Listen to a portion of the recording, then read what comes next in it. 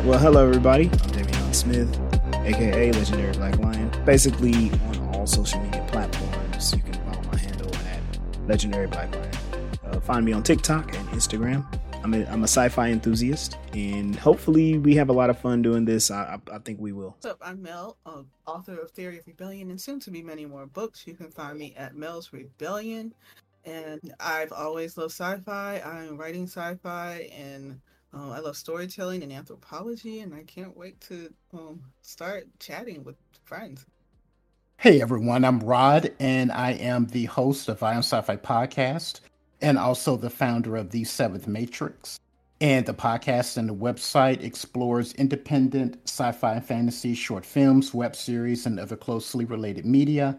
And also on the podcast, I also have the opportunity to talk with a lot of the talented independent filmmakers who produce that media. And I am also a lifelong, and I'm going to steal from Damian, enthusiast of science fiction and fantasy. I'm just looking forward to this conversation and us taking a deeper dive into one of my favorite science fiction television series, Babylon 5. You can find me on social media. I'm on TikTok at Ion Sci-Fi Podcast, and I'm on Instagram at The Seventh Matrix. I have two guests with us. One is kind of who I was hoping would we could kind of experience this all together through the lens of. We'll come to her momentarily, but I also invited my partner. Her name is Sunday. Sunday, can you introduce yourself to the group? Hello. Just is my pleasure to be your partner. My name is Sunday, and on Instagram you can find KC Dangang. I guess that's the closest thing that I have. I'm not very present on social media, so forgive me, but if you want to see cute pictures of my dogs, then that's where you can find them. Myself, I would say that I definitely enjoy sci-fi, but I am not, very versed in it. I'm really new to that spectrum of content where I'm like really getting into it and able to have intelligent conversation about it. But since I have been watching different shows and things, I really like to watch the same thing multiple times and then apply it to like current life situations and perspectives. So I am really excited to be here with people who are a little more versed. So when I put my spin on things, I'm able to pick the minds of people who really understand what I'm watching and not trying to explain what I'm watching and then check for understanding. So I'm just geeking out right now. Thank you guys for having me. Nita, are you able to do a quick intro? Hi there, my name is Nita. I am a painter. People call me Nita Painter, and on all the social media, I am Nita Painter. There's a lot of background noise because I'm out here living my best life at this Juneteenth event, and when I am done cleaning up, I will be so present for you guys. Thank you for having me. Awesome. Thank you, Nita. Now, there was something that I wanted to touch, that I want to get back, refer back to. So Rod was saying he's a sci-fi enthusiast. I said the same thing, and that's just because I was having fun on TikTok. We have all of these fandoms, and people have been building like entire platforms on their fandom. But correct me if I'm wrong, you guys, maybe if I'm seeing it the wrong way, but often fandoms quickly turn toxic, and they end up being gatekeepers to the point where fans of media will challenge the creators of media and either refuse to acknowledge or completely reject new iterations in an IP. And the way I look at it, like, if I'm going to be into something, I want to have fun with it. One example is Star Wars. How many of you all enjoy Star Wars? Absolutely. Well, I did. Let me rephrase. I did enjoy Star Wars. Okay. I do enjoy Star Wars. From a writer's perspective, I like the intricacy of it and finding little clues and hidden messages and stuff. And then it actually being wove together to pretty much work, and mostly. I think you were explaining that during one of your lives. It was kind of cool to hear your perspective, because I often hear, especially people who call themselves Star Wars fans, they hate Star Wars the most, and it is difficult. Like, how do you get someone who's completely new, uninitiated? How do you get a new person to get an introduction to your media, right? You know, the thing that you're a fan of. And I don't think hating on it is the best way. Now, criticism is great. Criticism is useful and it's warranted in many cases. And, you know, I've seen how people are criticizing Disney and what they're doing with Star Wars, but oftentimes they run people away. And I don't know about you all, me being a sci-fi enthusiast, and especially during my teenage years, it was difficult to get people to understand what it was I was watching and reading, why I liked it, and, you know, why it was so cool. So to me, an enthusiast is a person who will like their thing and invite other people to like it too, or introduce it to people. And fans, they seem like they enter a battle royale of who is the biggest fan, the best fan, who knows the most. And it can actually turn people away. I altered my language to say I'm an enthusiast, and I think we can, you know, for whomever it helps, we can find like a healthy way to bring people in. Thank you so much. And I appreciate that breakdown, Damian, because I didn't know what an enthusiast was when the two of you said it. And that's all I do. Find people, have a conversation, and be like, oh, you would love the Orville. Or find people, and their conversation is like, oh, have you seen Discovery? And I'm willing to rewatch the same series of stuff over and over again if I just have a new person to watch it with, so that I can dig into their conversation. And each time I'm seeing something new, I'm getting a new understanding, and it's just the highlight of my life, being able to choose when to watch, what to watch, in the streaming era that we're in, and not having to like have programmed television decide when and what I do with my time. Well, I just wanted to say I appreciate Damien being so gracious to let me steal from him that terminology of enthusiast. We were talking about it the last time we spoke. But what really resonated with me about that term enthusiast instead of a fan is taken from the word fanatical. And what I have seen in pop culture that has evolved over the decades is that people tend to, if they love something, let's take Star Wars. They enjoy it and they love it, but they tend to get precious about it, and they tend to feel like they actually own it. And unfortunately, we live in an era where racism is woven within the fabric of the United States, as well as misogyny and all the other isms. And that also affects fandom. And given social media, now that we're online, they may be a minute segment of fandom, but they have the loudest voice. And that really has served to turn a lot of people away. One of the interesting conversations I see going on in Star Wars fandom specifically is how many quote unquote fanboys really spew a lot of vitriol toward Kathleen Kennedy. And she is not someone who's just new to the world of filmmaking. She's responsible, if you look at her IMDb credits, for so many seminal films. And even though the direction, like of the recent Star Wars sequels, many fans didn't like it, they now act as though she doesn't know what she's doing. And then, of course, you have the racist backlash that John Boyega and Moses Ingram and Rose Tico faced. So all of that gives these fandoms a very unattractive look. And it's the same thing with Lord of the Rings when they introduced the black characters and the characters of color in that Rings of Power Amazon show. The same thing, again, mentioning Moses Ingram with Obi-Wan and all of the racist backlash that she's gotten. So I tended to take a step back from that. I think it's sad what's happening with all the toxicity in fandom, but I think that the best thing we can do is have conversations like this podcast that I'm very excited for. And I'm very excited for Sunday's participation because with B5, she's never seen it.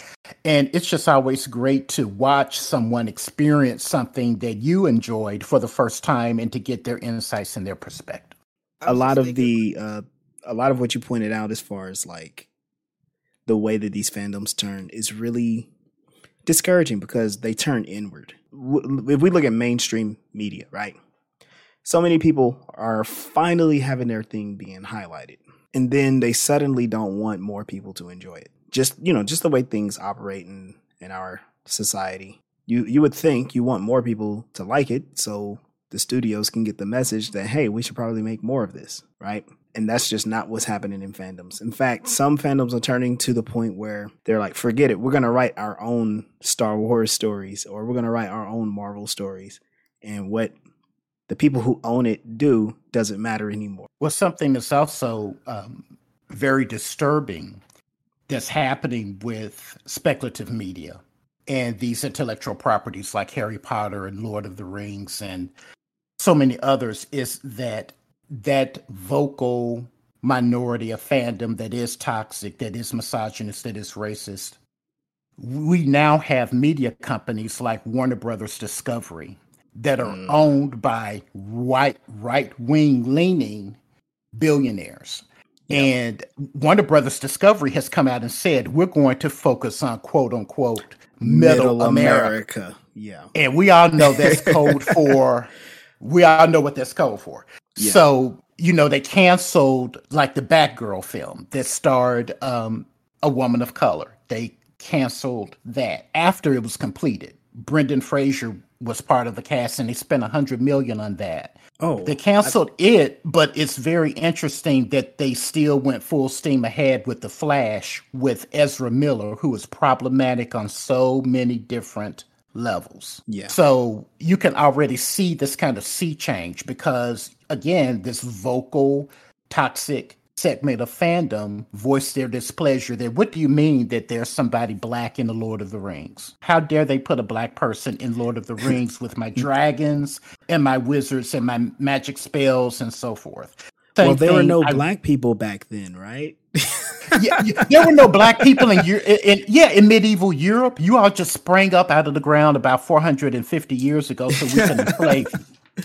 It's really insane. And the same thing with Star Wars. They had a problem when John Boyega, I remember when that promo picture came out of him with the stormtrooper outfit on, but he didn't have his helmet on and somebody superimposed an ape on top of that. And that's only part of what he went through. Internally, he was promised that his character would have more of an integral role in those sequel films. And then they did not do it. Yeah. So that's a big problem that we have. And as Black fans of science fiction and fantasy and members of other marginalized groups, we just have to really voice our displeasure and insist on being represented. And we need to support projects like Males and Author.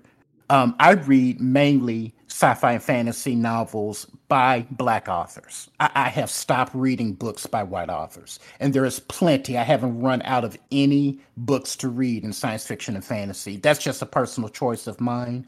But we just have to show them that this is the type of representation that we want. And that's what we deserve. And again, just let our voices be heard as well. Off my soapbox now. Oh, no problem. Now, I'm glad that you said something because what I think might be a good thing of our podcast, of this show, is we can dig into some of the politics of science fiction, which I think is mostly the point of it, to have discussions about um, the social relations between humans and the various divisions that we've placed ourselves in, right? And sci-fi is a wonderful medium to have those discussions. Uh, and along, just to be specific about Babylon 5, they do have that discussion throughout the entire series in so many cool different ways. To kind of get us back on track with, um, just kind of having fun here. I wanted to ask you all, um, since we are all enthusiasts, you know, uh, fans, put those in parentheses. Um, for the folks that have watched Babylon 5, especially when it first aired, about how many times do you find yourselves rewatching the show? My first time watching it, I was pretty young, maybe like 7 or 8. I watched it with my dad, and I those were some of the deepest conversations that I had with him. Like he was always lecturing and going off. He loves religion and points of view, but that was the first time that I could have something to go by to talk to him about being so young and inexperienced in life. Um, I watched it again, I think in my 20s, and like some parts of it kind of brought me to some happy tears because I remembered having those conversations with my dad and being just validated in my feelings about interacting with other people and race relations. And because race relations didn't really make sense to me when I was like a small child, and I started school off in a pretty much white environment, but at that age, like it was either you like Rainbow Bright or Hello Kitty, and I like both, so I fit in. And then we didn't have those racial issues. Um, so seeing that, and I knew that they existed, being raised Nation of Islam and being around Christianity, or so many. I did really have a lot of point of view from trying to see all these different parts come together somehow and have conflict, but then um didn't have as much the reasoning to go by. So it was a nice little tool for me to use to have those deep conversations with him. That's interesting. Just given the nature of J. Michael Straczynski's content, if you've watched Babylon 5 along with any of his other shows, he definitely has a doubting God monologue somewhere. Oh man, I can't remember the name of the other show that it was Luke Perry and Michael Jamal Warner. Can't remember the name of the show, but there's always a monologue. Jericho, I believe. Is that what it was? Okay, I was gonna say Jericho, but I was like, I know I'm wrong. But he often has that, and it's very interesting because I think he is definitely he tries to put his foot down as being like a strict secularist, but he's like, okay, I'm gonna have to deal with religious people and the topic of religion, and society is currently wrestling with this. So I'd be very interested to hear your perspectives that as those episodes come forward, Mel, because the way that he handles religion is not as dismissive as how other atheist or secularist writers are, but he does have a character who's mad at God.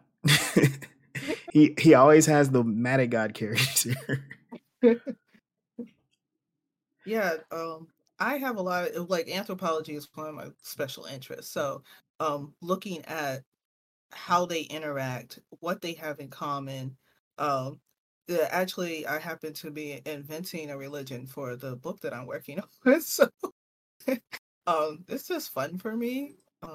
I really feel strongly about if someone has a point of view or religion, a philosophy, if it works for them to make them a better person, then do it. But then sometimes people use religion. It's a tool. It really is. So you can use that tool to create and be better, or you can use that tool to be destructive and just not be helpful at all.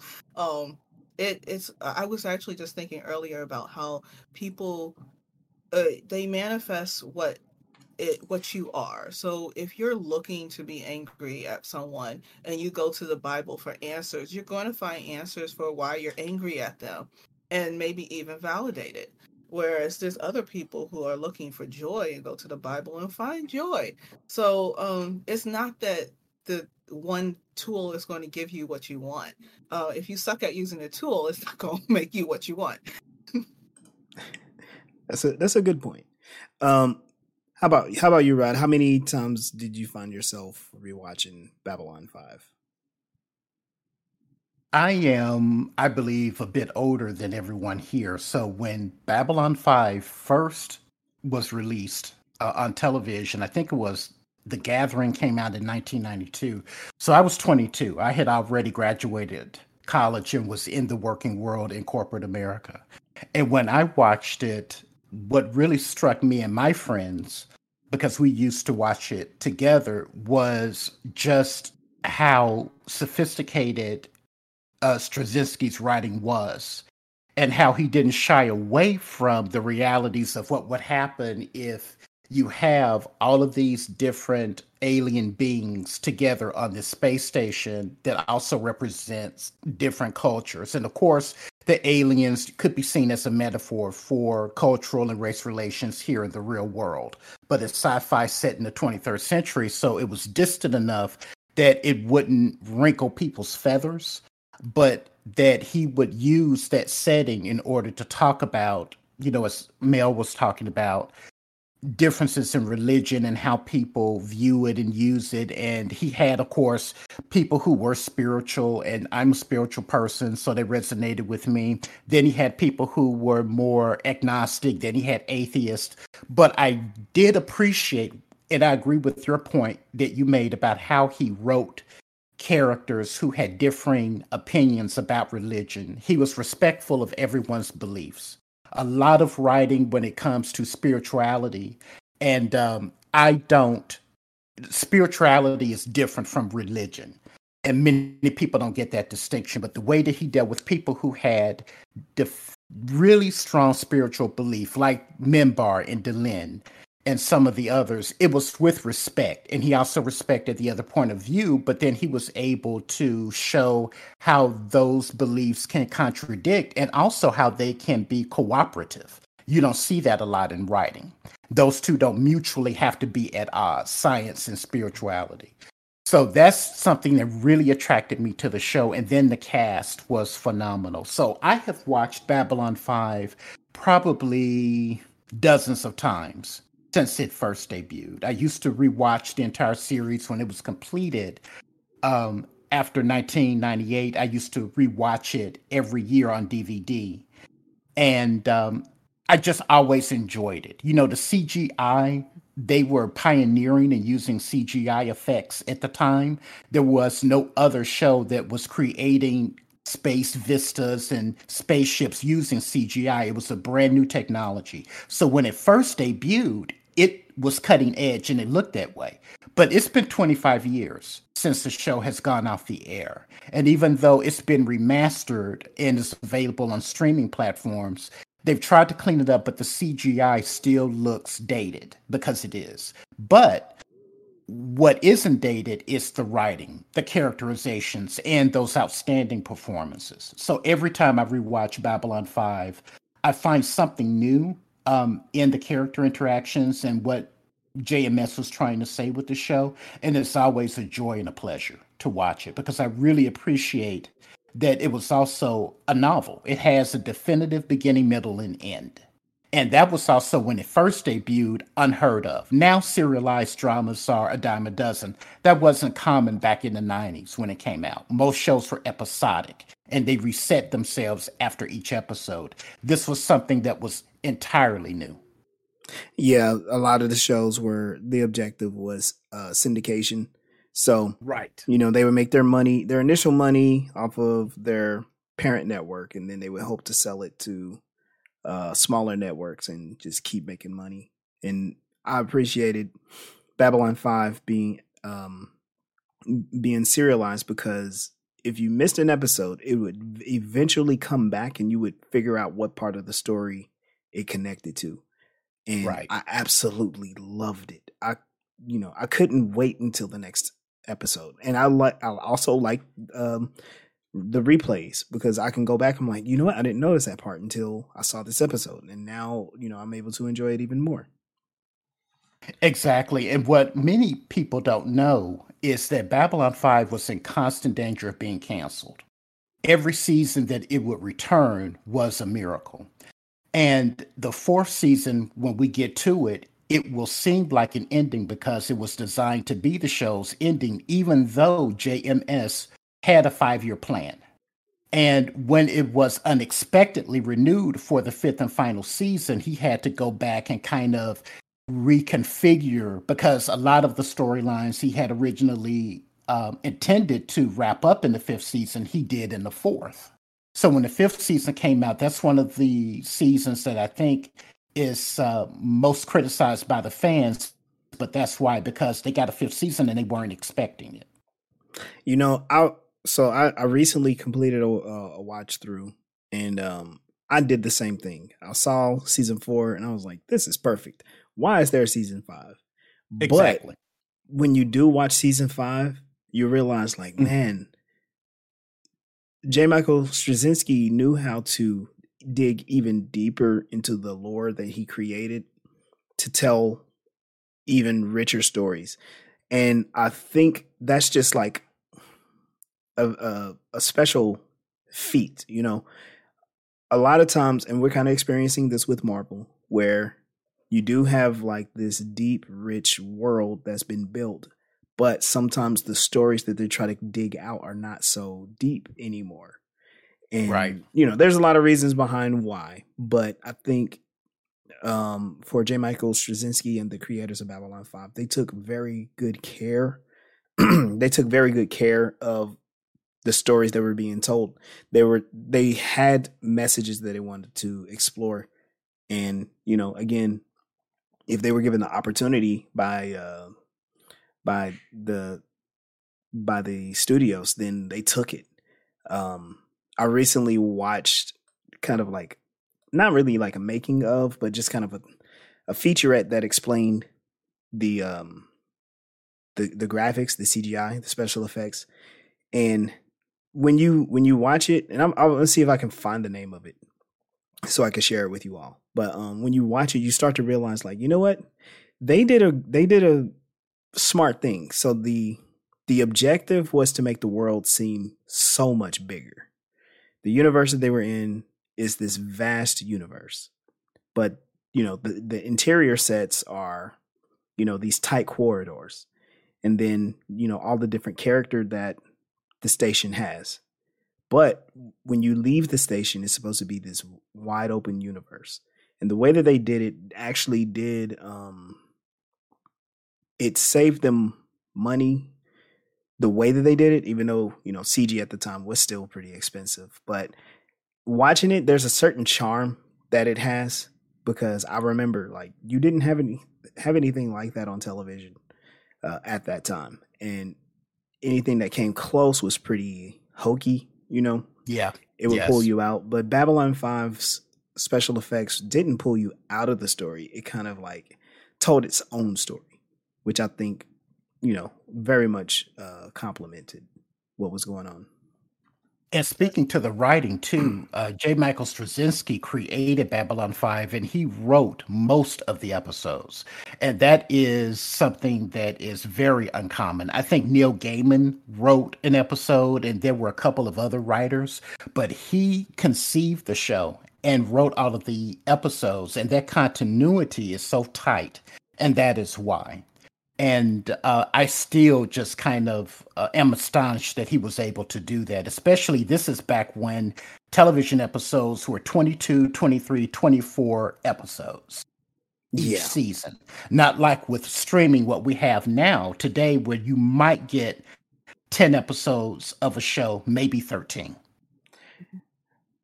I thought it was kind of metaphorical to have such a wide universe and then all these people kind of crammed into a spaceship. And Do a then sardine um, can. yeah, and like their mental state in many situations were very um they were very internal about how they saw this vast universe. And so seeing them in their small little areas and them expressing how they felt about the universe is so small, whereas in comparison to how wide and how vast things are, it seemed kind of pathetic. Like maybe because I was a kid, it's like, but you have all this space, you have all these things to learn, and you're still like in your head about whatever little thing that your your little agenda is compared to the whole universe. Like or Wow. that galaxy. Yeah, so it gave you, for me, it gave that visual of I'm in my little space, and then, but you're not. Like, But when you look at it, that's probably what would happen. You have all of these different factions that are on board the space station that was created in order to foster cooperation between different alien species, different cultures. But I love the way that JMS showed in his writing that despite that, you still have political intrigue, especially with the Centauri Empire. There was this vast galactic spanning empire that when we are introduced to them at the beginning of Babylon 5, they are in decline. And you have them trying to regain their quote unquote former glory. And then you have corporate interests that are also involved throughout Babylon 5. And all of that felt, it was futuristic, but it felt very real and very Very relatable. familiar. Yeah. Exactly. And I think that's what resonated with a lot of people because the technology wasn't pristine, it wasn't sleek. The space station broke down. They had constant repairs. People would complain about their quarters smell. They would complain about, hey, we're the ambassador of this planet. Why are our quarters smaller than our rivals over here? And to me, that felt very, very real. There was a verisimilitude to all of that that made that show work. Yeah. All right. I think we're about halfway to our goal today, but I wanted to get some input from Nita and Sunday. For either of you, is there a piece of media that you have repeatedly revisited, rewatched? You know, what are your favorite things? Well, at the moment, I can't get enough of the Orville. And Star Trek Discovery, I'm really, really into it. Having a female black lead is all the things. And I think my introduction to Star Trek was a female lead through Voyager. And I don't know if it's like subconsciously I'm being drawn to this content because of that, but it's just it seems as if once I decide I like something, it's like, oh, the lead of this is a woman, and I think that that's cool. I just recently started Progeny. Is that what it's called? From the beginning, Prodigy. Prodigy. Yeah, Thank you. My bad, y'all. the villain character calls his daughter his progeny, and yeah, I can. That mistake is easy to make. Understood. So, having found that Janeway is also in that was just like, oh, that's so cute. I just love Janeway so much. So those are the things that I am currently rewatching. But I am not beyond watching The Matrix over and over and over and over and over again. That's some of my old favorites before I got into this Star Trek stuff, which is all your fault, and I am complete. I don't take the full blame for that. I don't know. What were you gonna say, Nita? So, the piece of media that I have been rewatching recently is Cloudy with the Chance of Meatballs 2.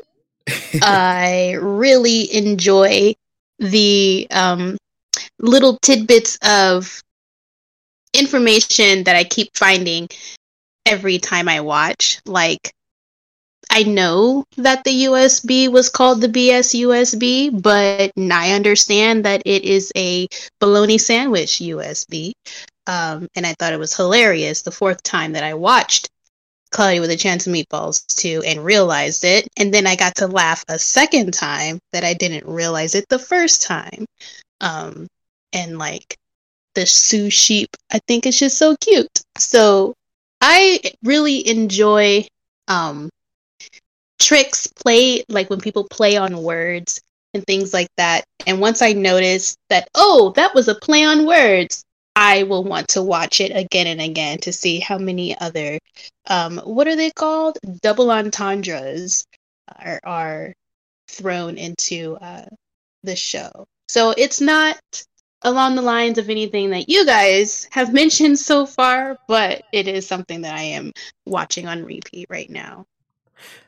That's great, Nita. And again, what my hope is, like, when we're doing our watch parties and going through each of the episodes of Babylon 5, I'm really interested in your point of view. So Sunday and I, we met Nita and introduced her. Was it to the Orville first, or was it to Star Trek Discovery? It was to Spock. Discovery. Got it. No, it wasn't Spock. It was Strange New Worlds. Oh yes. Strange New Worlds, and then Discovery, and then Orville. Because I believe you all binged all of those, and I think Discovery has the most episodes of those series. I believe. Yeah, I think so. Yeah, Discovery was introduced. I think it debuted in 2017, I think. Yeah. And they have a 5th season coming up that will be their final season. Well, I say unfortunately. I was enjoying Discovery. I cool. agree. It's my favorite out of the spinoff shows because of Sonequa Martin Green. It is fantastic. So that's one of the things that I was mentioning earlier, and how I find in real life stuff that is on the show, and then I'm able to connect these dots. Nita, the way she says Spock so affectionately, would you like to share how that came to be, or should I? I want to hear what it was from your perspective. This is so cool. Sorry, y'all. I'm nerding out right now. This is cool. That's okay, love. So, Nita and I, we met on another platform. I guess I don't know if I should be naming it, but it's whatever. We met on another vocal platform, and we were talking to each other and a lot of other people every day for long, long periods of time. And Nita tends to fall into dynamics with other humans that make her look problematic. Yeah. And so she is constantly defending herself with other humans because of her social interactions with them. And she, at the time, was very perplexed as to why she was having these struggles. And so there was an occasion where I was present with a group of people who wanted to like pitchfork and, roast her at a stake. And I'm just like, Nita is the dumbest person on the planet. What is wrong with y'all? Let me help you understand. And in the conflict and me being the mediating role, I found out that Nita was Vulcan. And I was like, yo, do you know what Star Trek is? And she's like, no. I'm like, well, you need to, because I think your problem is that you're Vulcan trying to coexist with humans, and you don't even know who you are. And that is why you're struggling. Can you explain what that means, just so our listeners can understand what you're saying? Absolutely. I think this might be a good place for you, Nita, to come along and share your perspective of what it's like being Vulcan. So, my understanding of a Vulcan is that they are a species of humans, or not humans, humanoid, is that what it's called? Where they do away with their emotions and they engage with their surroundings with logic. And because emotions, they be getting you into tight squeezes sometimes, but you just do the logical thing, you know? If someone asks you a question, you answer the question that was asked with facts. And I get into the trouble where people would ask me a question and they say that my answers are cold and without emotion. And I'm just like, okay. And then like find myself in these spats because I am Vulcan and I didn't know what she was talking about at the time. So she says, I'm going to introduce you into a really awesome show. And the first episode was between Spock and were they engaged at the time? They weren't yet married, but his partner. Yes, And T'Pring. yes, T'Pring. And they were talking, and I was just so engaged and very excited about their interaction. And yes, and they was like, yeah, that's you. That's Spock. He's a Vulcan, but he's actually half Vulcan, half human. So he does play around with his emotions a little bit. Definitely more than other Vulcans, but I related to him so much, and I instantly fell in love and wanted to see more of him and just see how he deals with other people and what were his decisions and things like that. I love him, and I love Yeah, Isaac. if I recall correctly, yeah, I love Isaac too. After we watched that first episode, you brought me to tears. I'm about to cry now remembering it. Because you had said that no matter how many black faces you saw on TV, how many female faces you saw on TV, people's attempts to represent you had failed until you saw Spock, and that you finally, had felt seen in the media's eye. And I Yeah, just thought that was beautiful. yes, that was a kind of representation that I had never experienced before, and for a while I thought something was incorrect about my feelings, and I am very well, I guess, embedded into like the civil rights sector, at least here in my hometown. And we talk about representation a lot, like in the classroom. I'm mostly involved with education, but like in the classroom and workspaces and politics. And the thing that they talk about is race or ethnicity, ethnic background, and gender. And I'm like, yeah, that's cool and all. I love that. But just something's, I don't know. I don't care. I care, but it didn't, it wasn't relevant to me, it felt. And so I think I know the reason why I was so engulfed just from that first episode is because I'm like, finally, there is representation of Nita. And this person is not just representing me, but it's someone that people value. They love Spock on this show.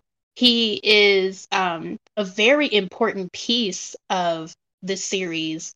And I'm getting goosebumps because so many times, even recently in my waking life, the things that differ Spock from other people are the things that people keep telling me I need to turn off and I need to fix, and is not like a valued characteristic.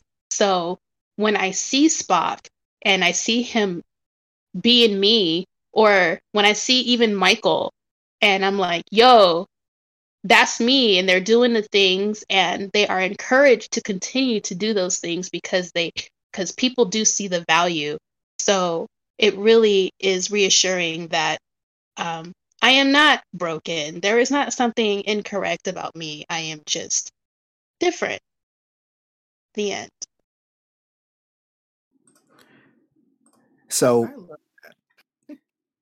so I'm glad that you share that, because there's also kind of like people are making connections with neurodiversity and people's attraction to Star Trek. And like I think there's a whole community on TikTok that's how they just talk about that.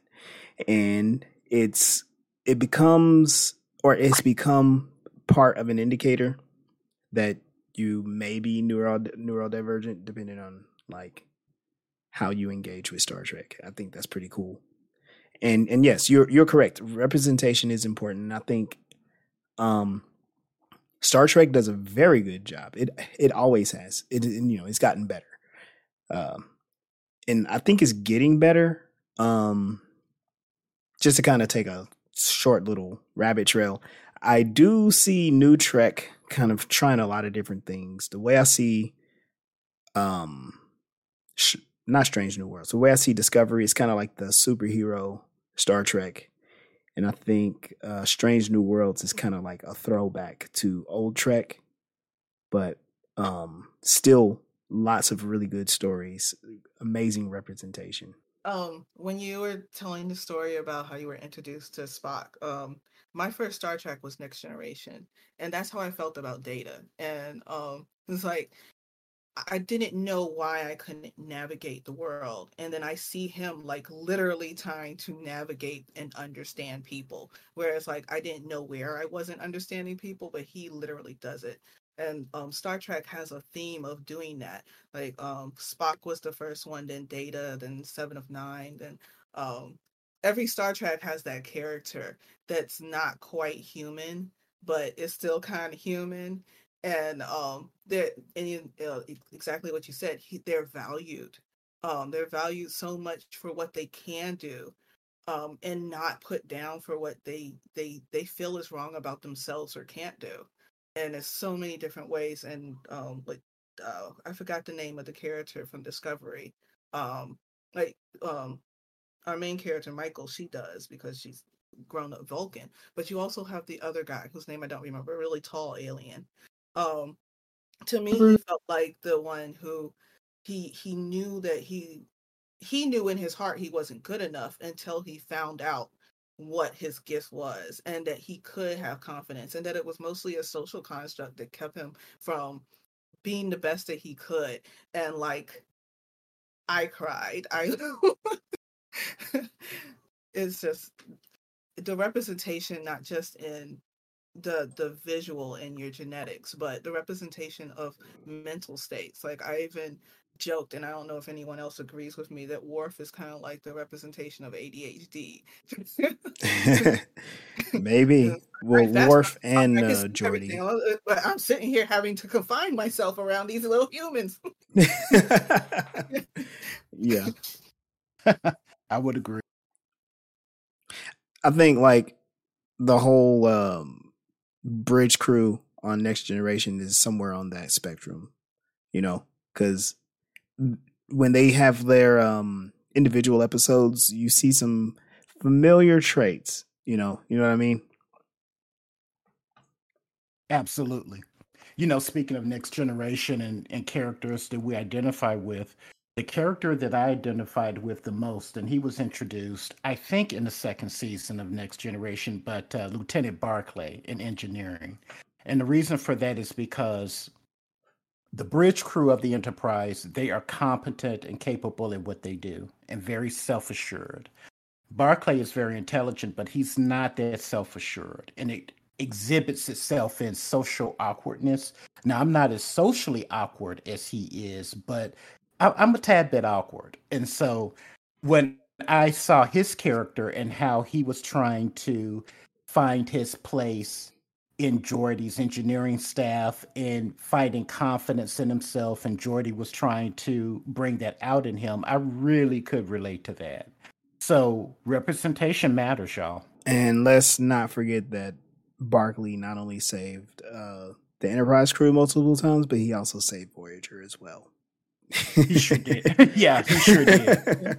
He sure did. So Babylon 5, it's an American space opera television series created by writer and producer J. Michael Straczynski under the Babylonian Productions label in association with Straczynski's Synthetic Worlds Limited. So the series follows the human military staff and alien diplomats stationed on a space station called Babylon 5, built in the aftermath of several major interspecies wars as a neutral ground for galactic diplomacy and trade. There are so many different alien species. I think they actually go even further than what Star Trek did as far as like depicting aliens on screen. They go pretty far with the political relations. They also discuss a lot more of culture. For instance, in our discussion about religion and the religious groups, I think the Minbari are a prime example of how, you have this religious group. They're very religious, but they also play a central role in just the entire series. And for a short period of time, I was like, oh, they're like the Vulcans. But then I was like, no, there's something completely different. And I think it's really interesting the way that they explore those characters and those worlds. Religion does get explored quite a bit. And again, not too many spoilers, but I like where Dr. Franklin discusses his religious beliefs. I found that very interesting. And then he goes on to kind of like, act those out throughout the series. Are there any parts of the story, non-spoiler, that you all would like to just kind of throw out there, highlight, build some hype for Anita and Sunday? The Shadow War. Oh yeah, I like that. Build some suspense. The Shadow War at the end. I think the psychics give a nice perspective on different points of view, and the point of view of how they have a brighter point of view and the fear that other people have of it ties into me with neurodivergence, because we can pattern recognize. We see more than other people, and people are scared of us for it, at least from a lot of people's perspective. Yeah, that's a really good point. They do an amazing job in introducing the psychics in such a way to make psychics first come across as being characters you are fearful of, but ultimately they become like some of the most sympathetic characters. What we can look forward to, honestly, a very well knitted together story. Beginning to end. Definitely rich in content, seeing it's 22 episodes per season. Plus, there's a lot made for TV movies. And there's even more content coming out. There's actually a new Babylon 5 animated cartoon coming out here in a few months. So excited for that. August 14th or 15th, according to Straczynski. It's going to be available via most streaming platforms. It's available for pre-order, I know, on Amazon Prime Video and I think Vudu, but it will be on Apple TV Plus. And also they're going to release Ultra 4K Super Duper HD Blu-rays as well. Wow. That's awesome. And I believe still in the works is a reimagining or a remake of the B5 series. I know that Straczynski has given interviews about it. They were gonna do a test pilot for CW, but with all of the shuffling around at Warner Brothers, And I'm the not writer's very. strike. Oh, and the writer's strike. Yes, that's correct. I'm not terribly confident that what they're doing will come out when they say it comes out, but one, as an enthusiast of B5, I'm glad that they're revisiting this series, because this is pretty much one of the biggest ones that hasn't had like a continuation or a remake in such a long time. There is a great article in The Verge about both the animated film Babylon 5 The Road Home and also the live action reboot. The sole reason I'm excited about the reboot is because JMS is involved. He is writing it, he is creating it. If he were not involved, I wouldn't even bother. And he said that it's going to be just like how that reimagined Battlestar Galactica was. It's not going to be a continuation, it's not going to be a sequel. It's going to have a lot of the familiar bones of the original show and many of the characters, but it's going to be remixed because he said he's grown since as a writer and he wants to try his hand at taking a stab at what society may look like even further out in this show. So I'm very excited for it. If hopefully the writer's strike will resolve itself and they pay them and the writers get everything they're asking for. And he said that in this interview in The Verge, the current regime at the CW are big fans of Babylon 5, unlike the previous regime. You know, they had butted heads and he was not interested in working with them. And so that's why we hadn't had any more films or spinoffs. So now, evidently, the people who are in charge of programming and greenlighting the project at the CW, they, according to his words, are very big fans and are very supportive of this reboot. Wow. So that gives me some a little bit more optimism, because it, hearing the CW kind of, makes me hesitate, but at the same time, I feel like they did an amazing job with the DC properties on CW, specifically the Flash. They did drag on certain things, but they were able to create things that I think that the fans were more satisfied with than what the movie studios were creating. So hopefully we get some similar commitment to the Babylon 5 series. So we're at the end of our show today. I would like to thank you all for joining us. Now, all of you are creators, so as we sign off, let everybody know what you're working on, where they can find you. Again, I'm Damian Smith, aka Legendary Black Lion on Instagram and Legendary Black Lion on Instagram and TikTok. I'm Mel. You can find me at Mel's Rebellion or Mel Asylum. I also host the BIPOC Alternative Artist Show Saturdays at 4 on TikTok. And on my TikTok, you can find a link to my website where you can find my books, because I'm an author. And I'm Rod, and you can find me on TikTok at EOSF Podcast. That stands for Ion Sci-Fi Podcast. And I'm on Instagram at The Seventh Matrix. My Ion Sci-Fi Podcast releases new episodes each Monday. It won't be an episode this Monday. I'm on temporary hiatus because of Juneteenth. But every Monday I release new episodes, and I'm available on most podcast aggregators. So Apple Podcasts, Google Podcasts, Stitcher, or wherever you get your podcasts. I am Nita Painter. You can find me out in the streets where I be acting a fool. Because on social media, I'm pretty much just posting my work. So on Facebook, I have my Facebook business page, which is Nita Painter. All I do is post work there. Or we can build a genuine relationship and be friends. We can hear me talk my smack on my personal page, but it's also called Nita Painter. You'll know the difference because one you can add as a friend and the other one you follow.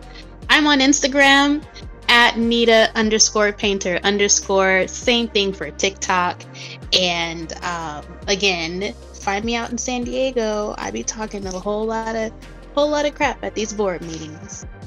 And Sunday isn't witness protection, but you can find two dogs like Saru in this picture and his brother Jack Jack. They were both named off of, some kind of character in a movie or a TV show at KC Dang Gang on Instagram. All right. Well, thank you all very, very much for joining us for, I call this episode 0 of Voices in Hyperspace. Yeah, thanks everyone. I'm so excited to start our rewatch of Babylon 5.